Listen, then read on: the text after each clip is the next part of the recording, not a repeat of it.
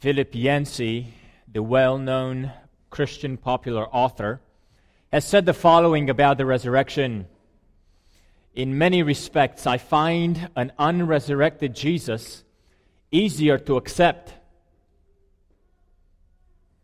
And he says, Easter makes him dangerous. Because of Easter, I have to listen to his extravagant claims, and I can no longer pick and choose from his sayings. Moreover, Easter means he must be loose out there somewhere. It would be easier to believe in a Jesus that had not been resurrected, right? You don't have to put up with his words. You don't have to deal with him. But if he's alive right now, you know what implication that has for us on this Easter morning? Is that he wants to speak to you and me. A living being, a living Savior wants to speak to us on the day when we celebrate his resurrection. Would you open Scripture today to Mark chapter 16, verses 1 through 8. Mark chapter 16, verses 1 through 8. And as you open Scripture there, let me give you some warnings. This is one of the most difficult passages about the resurrection from which we can preach. And I'll tell you why. There's a sense in which the Gospel of Mark is an incomplete gospel. For those of you who already found the place, some of you in the versions you may have, there is an asterisk after verse 8. And the asterisk says something of the following nature: the earliest manuscripts and some other ancient witnesses do not have verses 9 through 20. That is true. There's a sense in which we do not have the full ending of the Gospel of Mark. So what we're reading today is what all scholars, all theologians, all resources attest that for sure these 8 verses in the Gospel of Mark, for sure were there. We may not be as sure about verses 9 through 20, but for sure verses 1 through 8 are there. And here's the great news about it, that they tell us enough of what we need to know about Easter. Mark chapter 16, verses 1 through 8. Here's the word of the Lord for all of us today.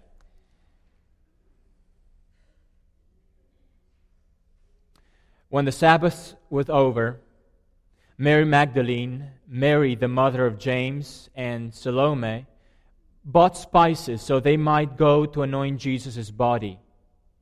Very early on the first day of the week, just after sunrise, they were on their way to the tomb, and they asked each other, "Who will roll the stone away from the entrance of the tomb?" But when they looked up, they saw that the stone, which was very large, had been rolled away. As they entered the tomb, they saw a young man dressed in a white robe sitting on the right side, and they were alarmed. "Don't be alarmed," he said. "You're looking for Jesus, the Nazarene, who was crucified. He has risen. He's not here. See the place where they laid him. But go, tell his disciples, and Peter, he's going ahead of you into Galilee. There you will see him, just as he told you." Trembling and bewildered, the women went out and fled from the tomb. They said nothing to anyone because they were afraid. Amen. Let's pray. Father, on this amazing morning, on this glorious morning, we praise your name because you have resurrected your Son from the grave, from death. On this day, we pray that the word that is now a witness to us would testify to us of the resurrection, of the reality that you have done for us. Lord, I pray that this witness that we have heard, the witness that we have sung, would speak to our hearts today. In the name of Jesus we pray, and for his honor and glory. Amen. The title of my message today is Witnessing the Resurrection. Witnessing the Resurrection. The Gospel of Mark gives us an interesting account. On one side, a very very well-known account of the resurrection, but at the second time, on the other side, it's a difficult account. For one, it's difficult because it's short. And on the other side, it's difficult because of the way it ends and the emphasis that Mark brings out in this gospel. Now, the four evangelists have different ways of presenting the resurrection, yet all four include two elements. All four accounts of the resurrection would talk about the empty tomb and about the visit of the women as the first witnesses of the resurrection. And actually, Mark, as I said at the beginning, the only sure accounts that we have about the Gospel of Mark is that he includes these two elements, the tomb and the visit of the women. Yet, Mark also says something crucial, something different, a different emphasis about these women who visited the tomb that none of the other evangelists bring out. In the Gospel of Mark, it's not simply that the women are the first witnesses to the resurrection. In the Gospel of Mark, he mentions the three women, and this is very unusual for Mark. Throughout the Gospel of Mark, Mark does not like to talk about the names of the people who are involved in his Gospel. So here you have in the resurrection account the three women that are coming out to visit the tomb.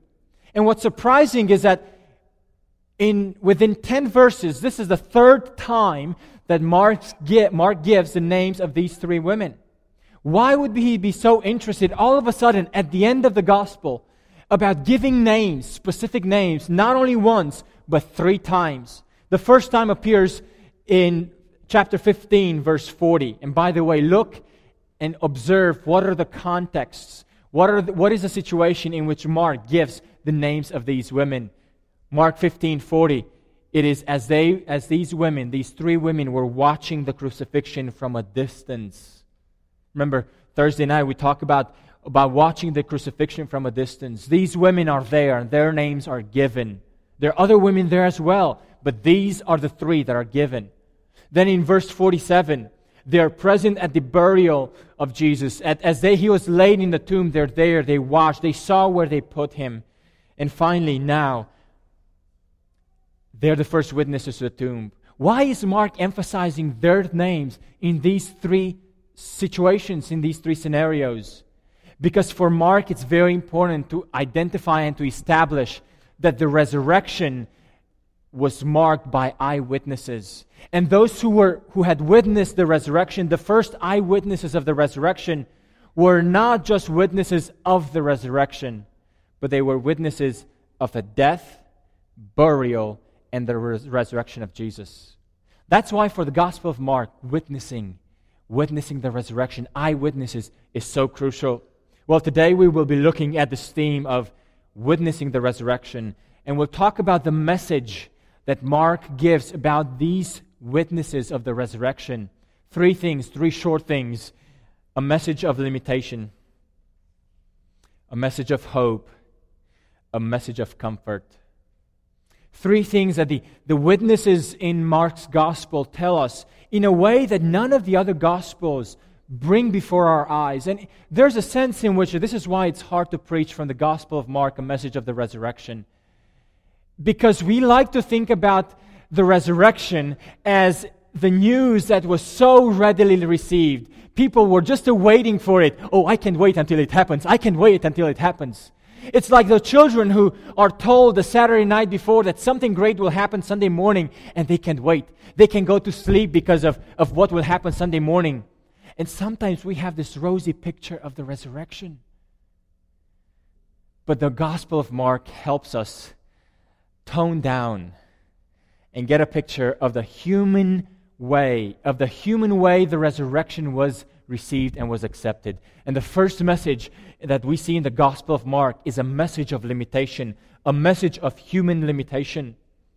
Now, 2 things that really tell us about this human limitation. First of all, the Gospel of Mark presents the women as they were traveling to the tomb, and it gives us a little picture of what was the discussion of these 3 women on the way to the tomb. What could 3 women talk on the way to a cemetery? What would be they concerned about? What is it that they would be worried about? You know, the Gospel of Mark is the only gospel of all the gospels who gives us an insight into the question the women asked. You know what the question was? Look at verse 2 and 3. Very early in the morning, the first day of the week, just after sunrise, they were on the way to a tomb, and they asked each other, "Who will roll the stone away from the entrance of the tomb?" Why is this question worth documenting? Of all the questions you could think about, of all the questions that would be worth putting in a gospel narrative, why document this one question?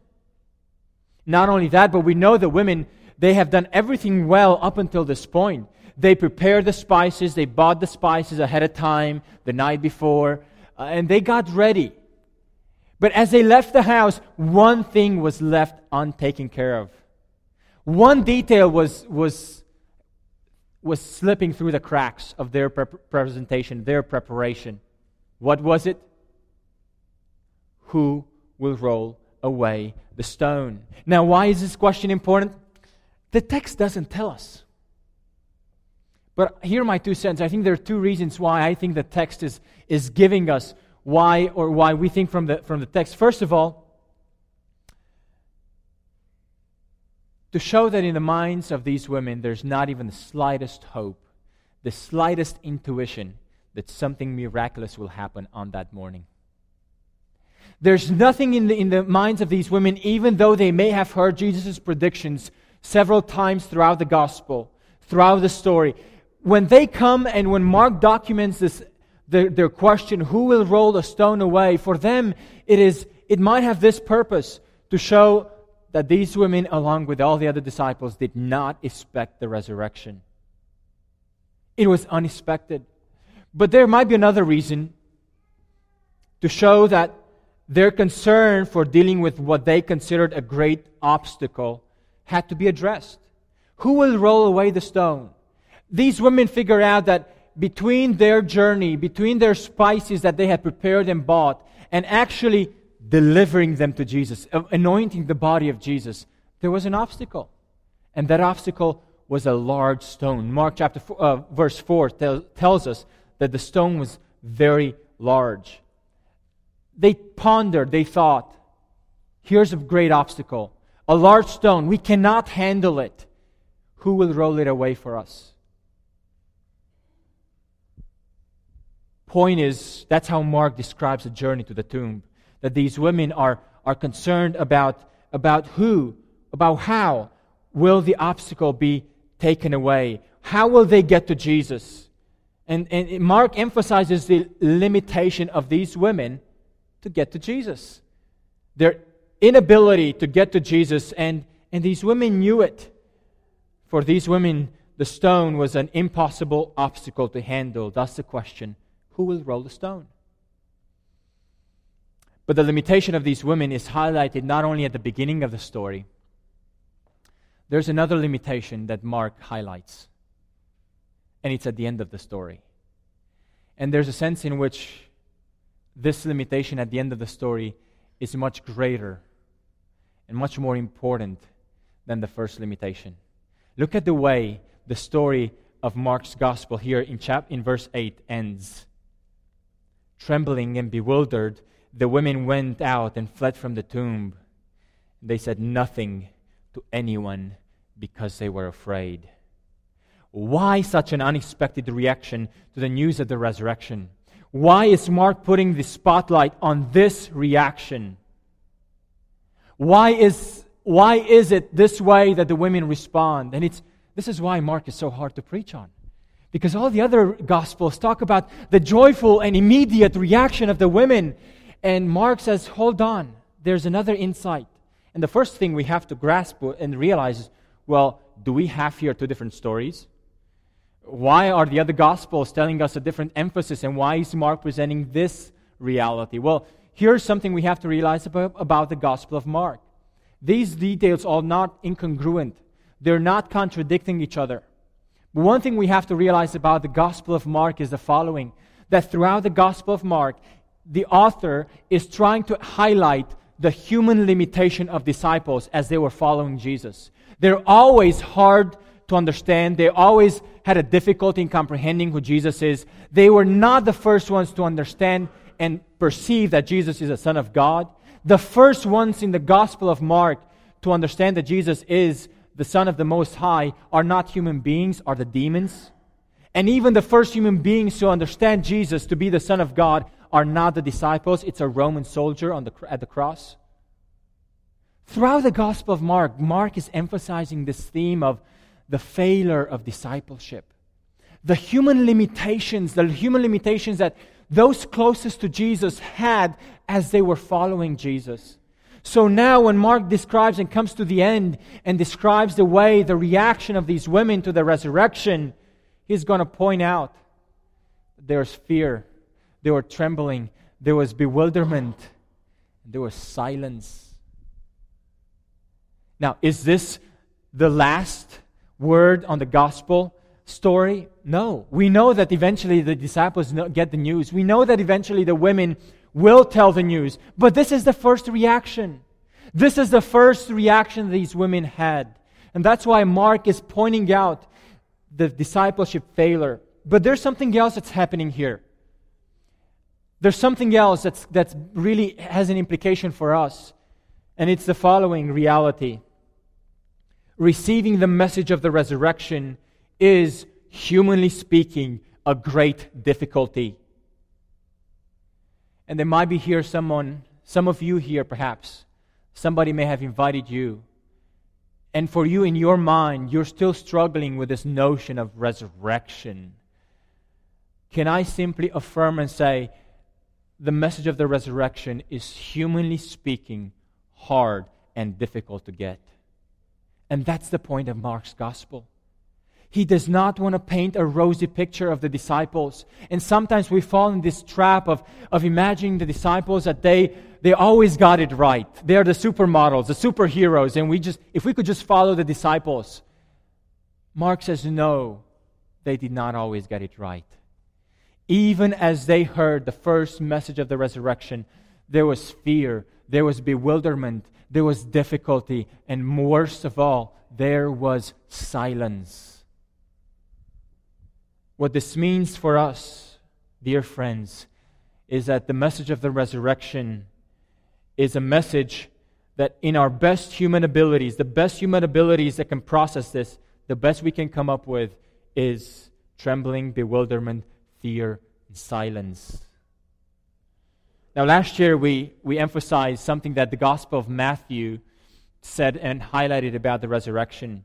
That another emphasis, another way people can respond to the resurrection is in the way the soldiers responded. Namely, they were there, they saw the event, they were there with the earthquake, but even though they saw the evidence, they still chose to spread a lie. Why? Because of money, because of greed. Human ability, friends, here's the point, and Mark brings this out again this year. Human ability cannot accept the resurrection message. And if you're here today and you're struggling with it, you're not alone.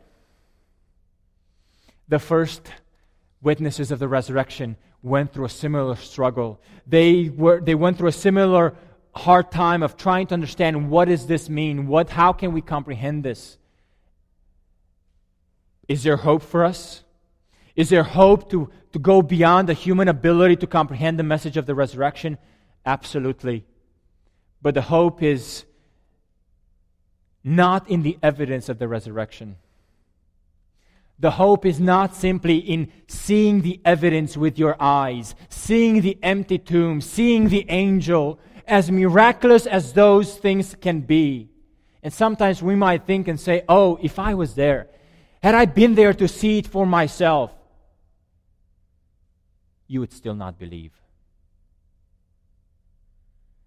Because an empty tomb and seeing the angel and perhaps experiencing the earthquake will not move us to faith.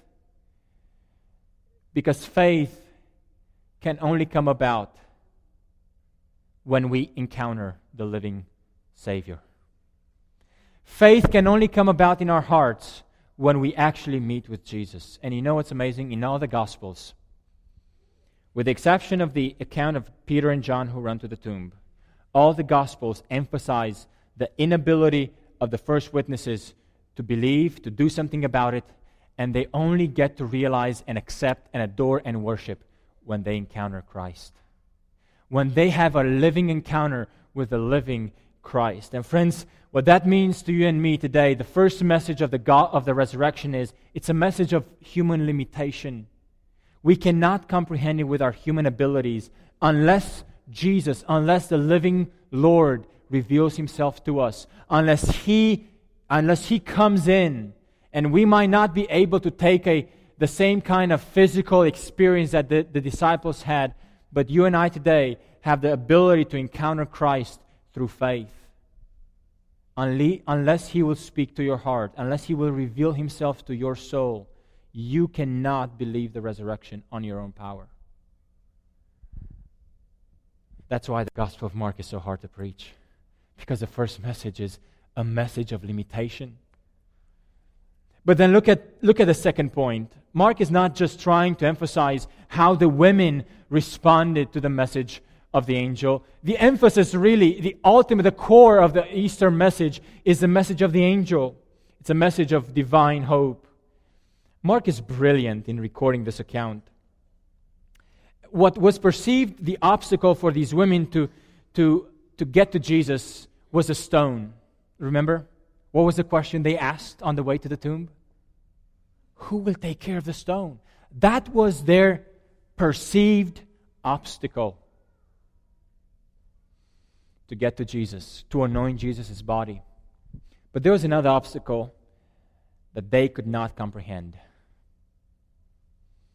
An obstacle that was way greater for them to even think about, to inquire about it.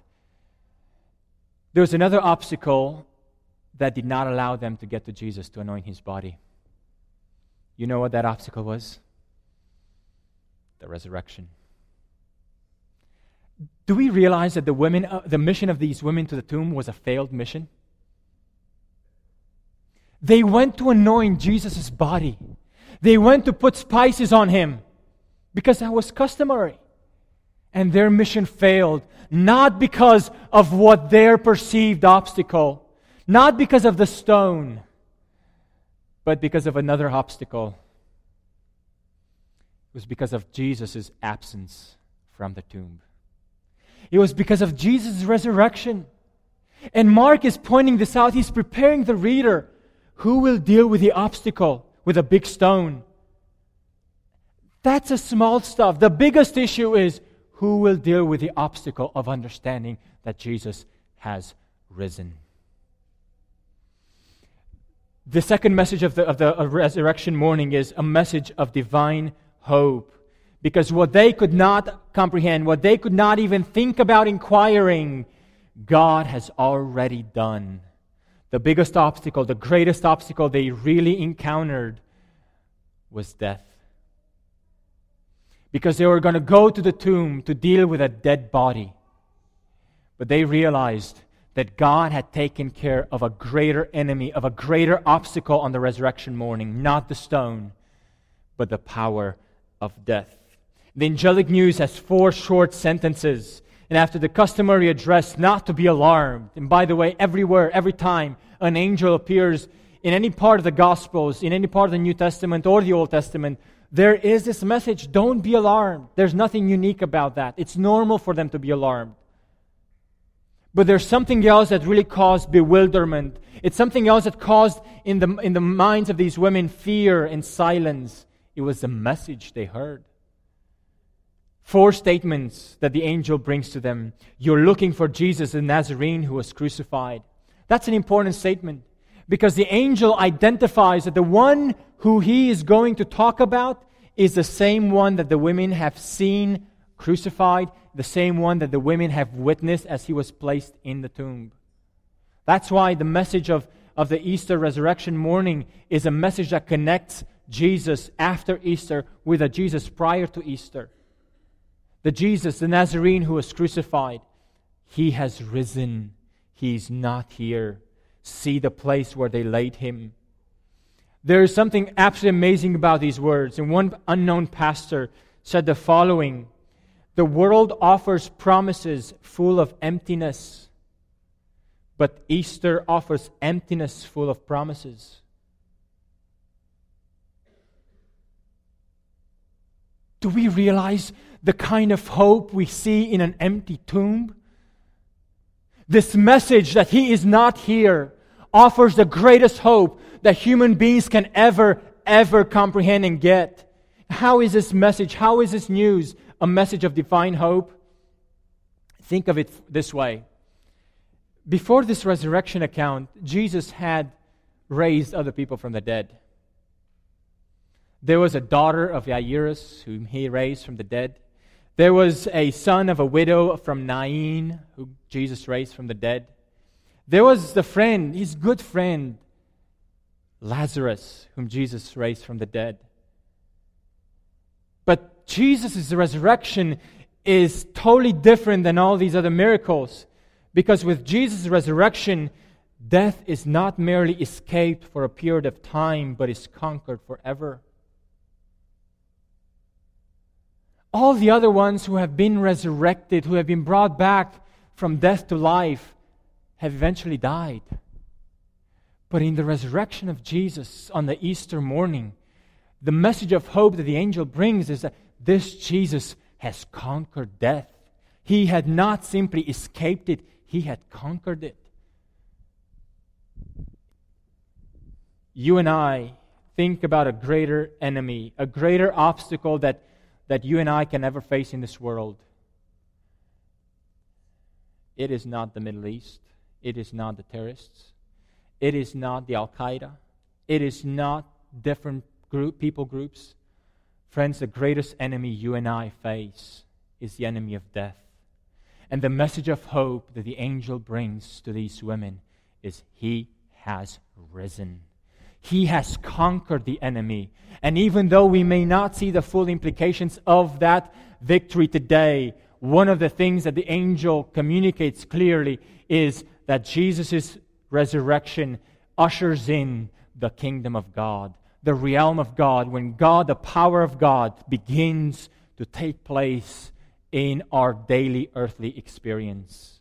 He has risen. That's why the New Testament elsewhere describes the resurrection of Jesus as the first fruit from among the dead. The first fruit. The rest of the fruit is you and I. Message of human limitation, a message of divine hope. Finally, a message of comfort. A message of comfort. Look at verse 7. Besides the angel telling these women, He has risen, He's not here, look at the place where they laid Him. There's another message that the angel gives these women. Actually, it's a command. Look at verse 7. But go, tell His disciples and Peter, He's going ahead of you into Galilee. There you will see Him just as He told you. Now, why is this a message of comfort? Two reasons. First of all, because it's addressed only to the disciples and Peter. Why didn't the angel tell the women, go tell everybody, go tell everyone you see that He is risen? Why is the angel telling the women, go tell the disciples and Peter? This is targeted evangelism, folks. You give the message just to a few people. Why only to those? Why only to these 11? And why is the angel saying to the disciples and to Peter? Was Peter not among the disciples that he had to be added to the list?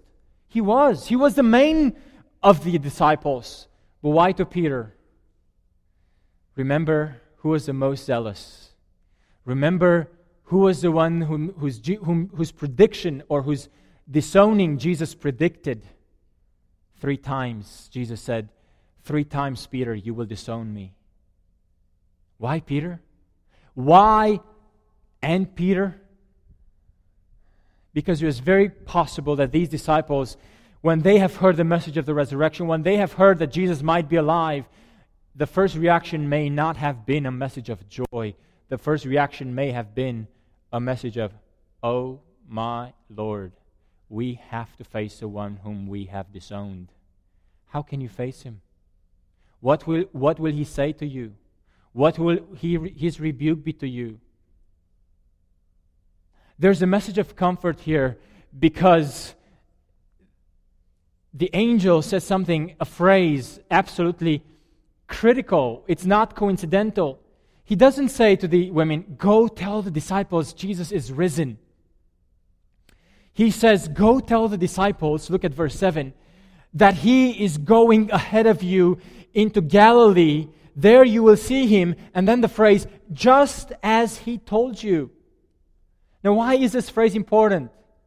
Because the prediction that Jesus gave about the disciples, that they will all fall away. Look at chapter 14, verses 27 and 28. We looked at it Thursday and Friday night. But look at the way Jesus predicted how the disciples will respond.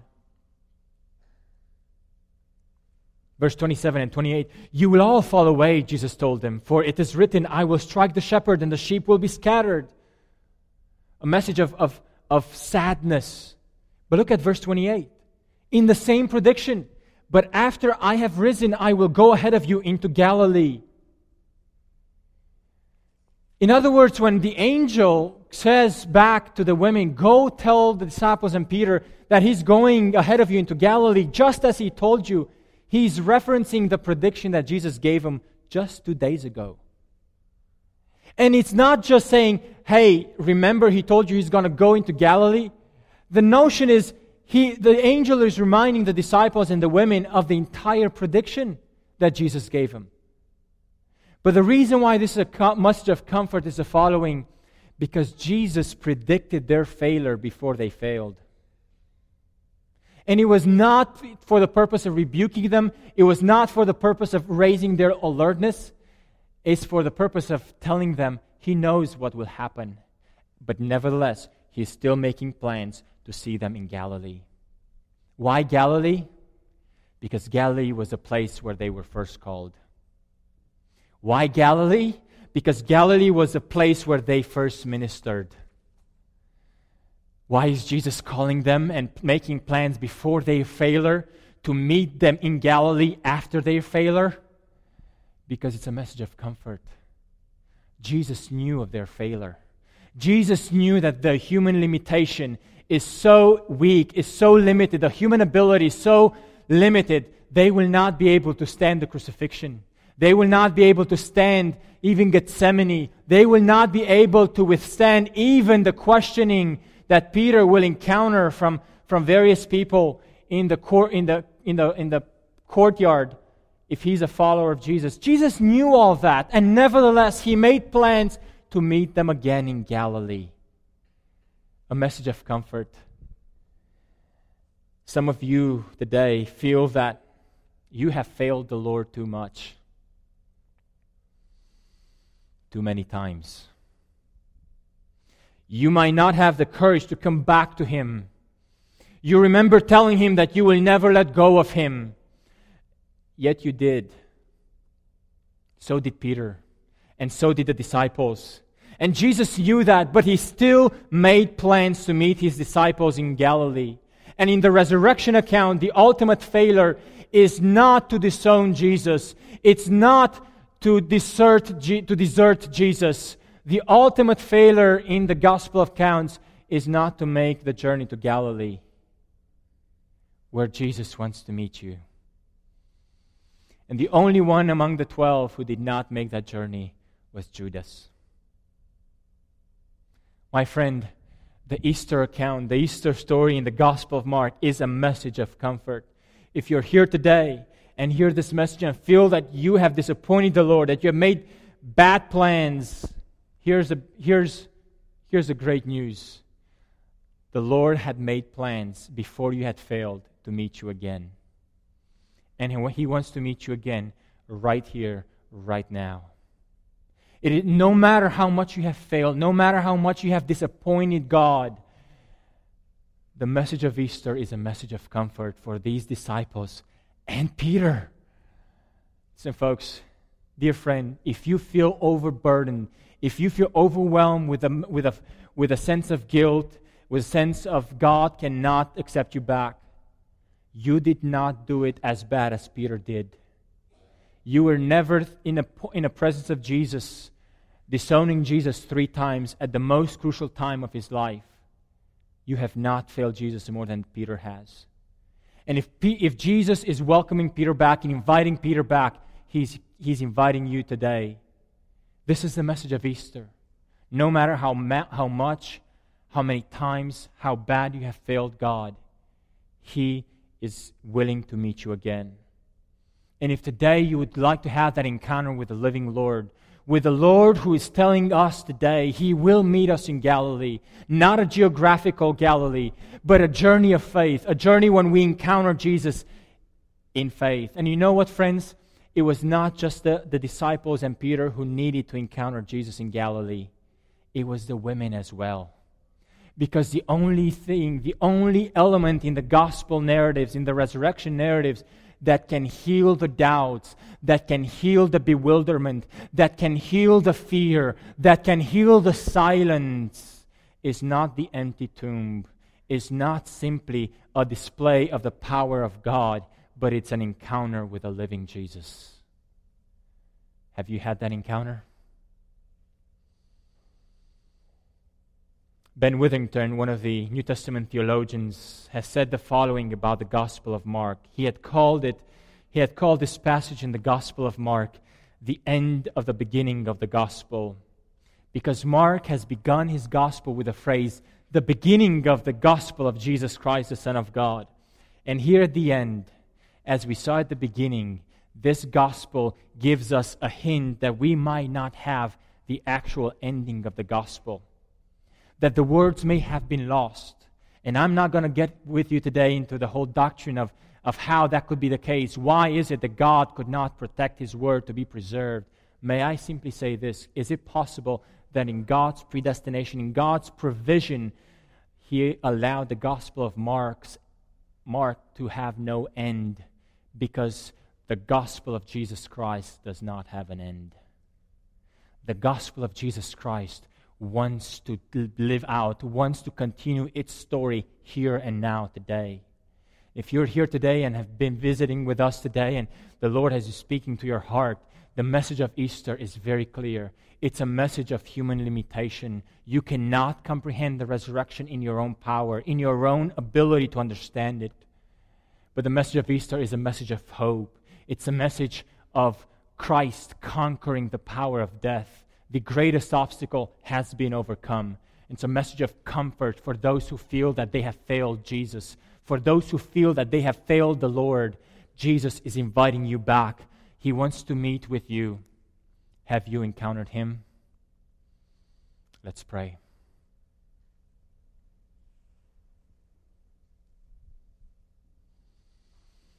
Father, thank you for the way the Gospel of Mark has presented to us the resurrection.